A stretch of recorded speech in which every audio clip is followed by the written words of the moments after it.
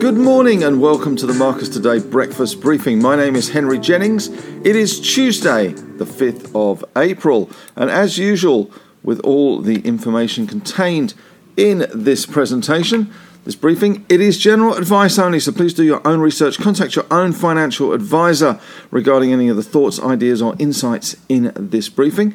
And if you need to, you can always pause the slideshow here and read the disclaimer in full. Or if you're listening on the World Wide Web, wherever you are in this wonderful world of ours, you can always head on over to our website, marcustoday.com.au, and read the disclaimer there. All right, well, a little bit of a strength in the US markets overnight, giving us some strength as well. The Dow Jones closed up 0.3%, 104 points.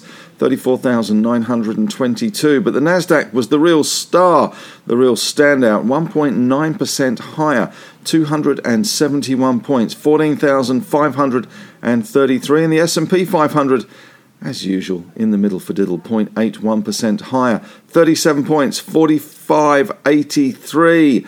And as you would expect with all this outbreak of optimism, the VIX index was down 1 point to 19, down 5.4%. SPY futures showing a rise of 50 points, 0.67%, nearly 0.7%. So what happened with the Dow last night? Well, the big news, I guess, the Dow was drifting around pretty aimlessly, taking in some of the issues that happened over the weekend with the war in Ukraine.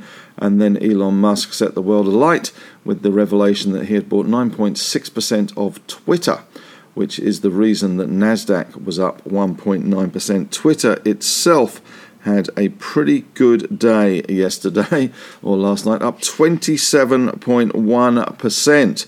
And that really did help all those Nasdaq stocks. A big shot of confidence in there with that purchase from Elon Musk, and Elon already making a mozza out of his purchase of Twitter. But other technology stocks in the US took their cue. Apple up 2.4%, Meta, the artist formerly known as Facebook, up 4%, Google up 2%, Microsoft up 1.8%, Amazon 2.9%, Tesla up 5.6%.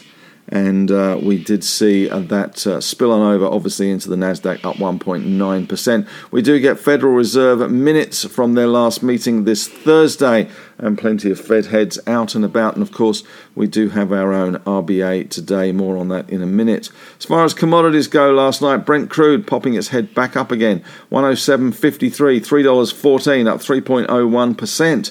So I'm not sure if that Strategic Petroleum Reserve release has made that much difference, at least in the short term, but we'll see how that one pans out as we go forward. WTI up 4%, $4.01, $103.28. Brent, though, is much more of the global benchmark, $107.53. Gold also had a good night last night, $10.30, up 0.5%. 1934 still bobbling around, and iron ore back well and truly above 160 US a ton, $162, $2.02, up 1.26%. The Aussie dollar 75.42, which is slightly better than at 4.30 last night. As far as other metals go last night, we had copper up 1.7, nickel had a 2.3% rise. Aluminium down 0.4, zinc down 0.3, lead up 0.5, and tin down 0.8%. Mining stocks in international trade, Freeport-McMoran pretty much unchanged, Alcoa pretty much unchanged, Tech Corp up 6.2, Anglo unchanged, Glencore 0.5% down, Vale up 1.9%, Albemarle up a measly 0.5%, BHP and Rio both down in ADR terms, BHP down 0.7 and Rio down 1.6%. So nothing very exciting there in those commodity stocks. So maybe we'll be switching to other stocks today. The commodity stocks have done extraordinarily well in recent times. Here you can see the S&P 500, and it was pretty much one-way traffic all day and closing very much on its highs. US banks, though, of course, kicking off reporting season next week with the US banks. JP Morgan up 0.4, Citigroup up 0.9. The big loser in the banks was, not the banks, they were an insurance company, Berkshire Hathaway down 1.8. And Block, the artist formerly known as Square, was up 8.7%. So that one was going really well. Bitcoin, though, down 1% last night.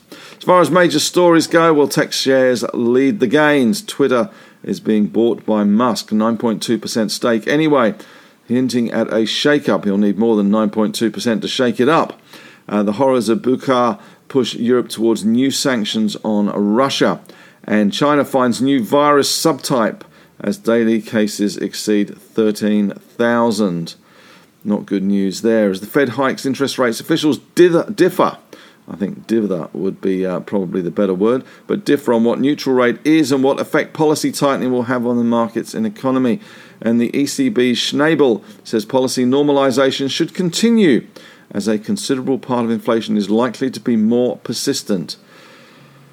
Buy the dip and Tina narratives continue to favour equities, and April is a historically strong month for stocks as analysts look for trend to continue with earnings facing a low bar. Of course, earnings kick off US next week, and we have our own bank reporting season kicking off at the beginning of May. And economists still trying to determine whether yield curve shifts are signalling recession down the road. What to expect today? Well, of course, we've got the RBA today, 2:30, their announcement there, and widely expected to do nothing. Myself, I think they might surprise us today. Might surprise us with a little bit of a tickle up on rates. But we shall see. Of course, the RBA has been criticised in the past for being political. John Howard saw interest rates rise on his election campaign, which didn't help him overcome KEF 07 all those years ago. But it is possible that this being the last meeting before the federal election, that the RBA will go. Otherwise, they're going to be stuck with this until June, potentially, or incur the wrath of Scott Morrison. Anyway, we'll see how that pans out, but certainly widely expected to do nothing, a change of language very much on the horizon. Our SPY futures up 50 points today. We could get a little bit of a tickle up in some of the banks, potentially some of the energy stocks today on the back of those oil price rises. We will see tech doing well as well. Of course, Square SQ2 on our market will have a big jump today as well on the back of that block price rise last night, 8.7% higher. So that's going to help our tech sector, although it is a very small part of our sector. Expect CSL to do relatively well as well. Some money coming back into those healthcare stocks, maybe as a defensive. And of course, the lithium story will continue to play out.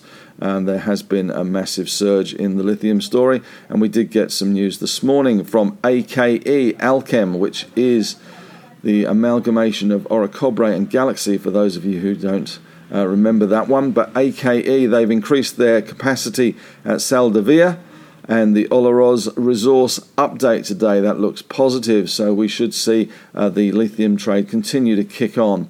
As far as other news out today, March services PMI is out for Japan, and JP Morgan saying they could lose about $1 billion on its Russian exposure, not really quantifying where that Russian exposure is.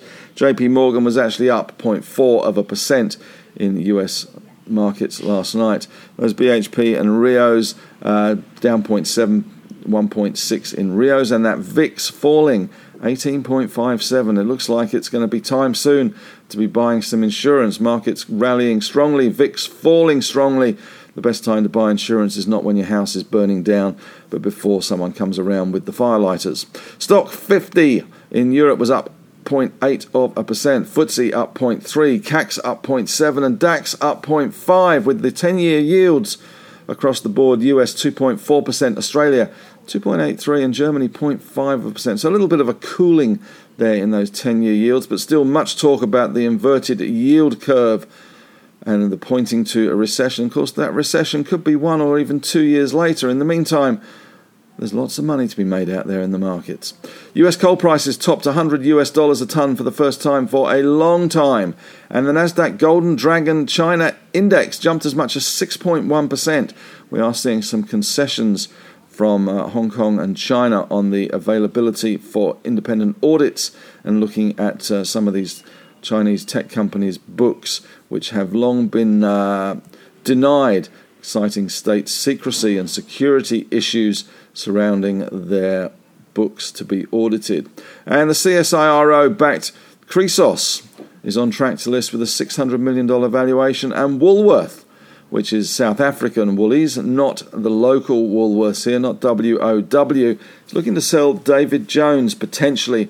And the DGO takeover puts De Grey in the spotlight. Yesterday, DGO, which is a gold fund, effectively, well, a gold company which has a large 14.5% stake in De Grey, DEG, got a bid from Gold Road, 2.16 Gold Road shares for every DGO, but that has put the spotlight on De Grey as maybe a potential takeover target there from either Ramelius or Regis, two names that have been mentioned.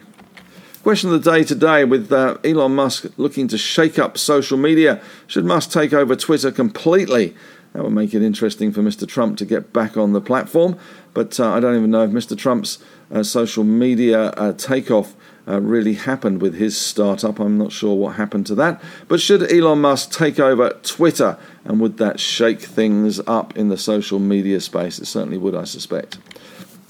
That's it from me today. You can head on over to the Facebook discussion group. We'd love to have your thoughts, ideas and insights as usual over there. It's a great group. Members helping members, around 3,500 of you over there. So it really is a great group. And if you're listening to this on a podcast, there are 3 other wonderful streams of Marcus Today Consciousness, including the Morning Meeting podcast, the On the Desk podcast, where the team in Melbourne talk about matters financial and investment techniques and theories, and my On the Couch podcast, where I endeavour to corner a few fund managers and also some CEOs, the latest one being with Bernard Rowe from Ioneer, which was released last week. But that's it from me today. Thanks very much for listening, and may the trading gods go with you.